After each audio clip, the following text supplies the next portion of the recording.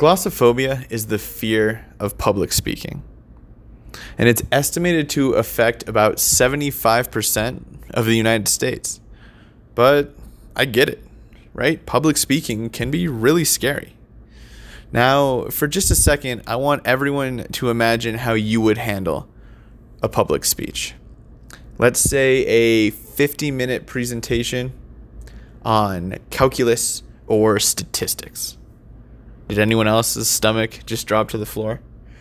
And even if we know how to do calculus, teaching it can take on a whole different form we're not used to. But this is the reality for some graduate students coming into programs when assigned to be sole instructors of a course. These graduate students have many of the same responsibilities as your typical instructor does.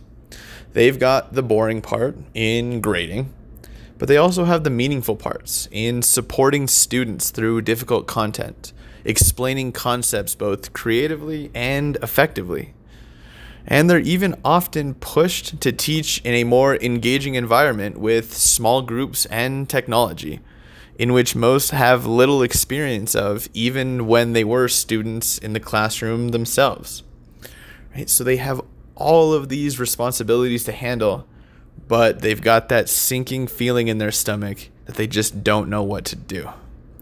Yet, despite all of this, the popularity in using graduate students to teach a class is at an all-time high across the United States and across a variety of universities.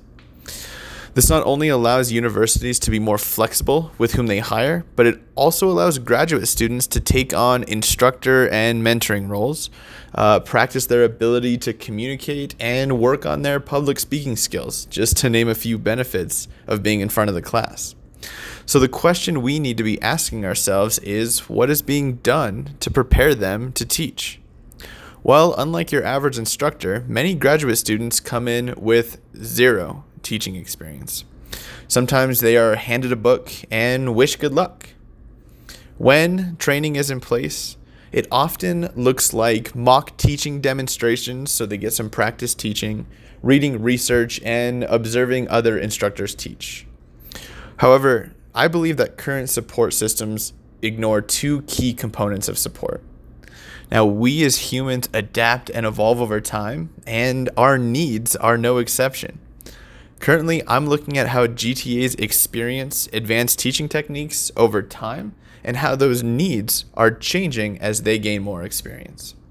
The second is how motivated they are to teach. Now, we all can get behind this idea that the more motivated we are to accomplish something, the harder we will try, and usually we'll be more effective at it. Often these GTAs get paid for their services with little knowledge if they actually want to be there at all. Knowing how motivated GTAs are to teach can help support systems both prepare and adapt to the needs of the incoming graduate students. Now, with more informed support, I'm striving to help get rid of that sinking feeling in a GTA stomach and provide support for them along the way. And within providing support for them, they can both provide support for their university and their students and reap the benefits of being an instructor.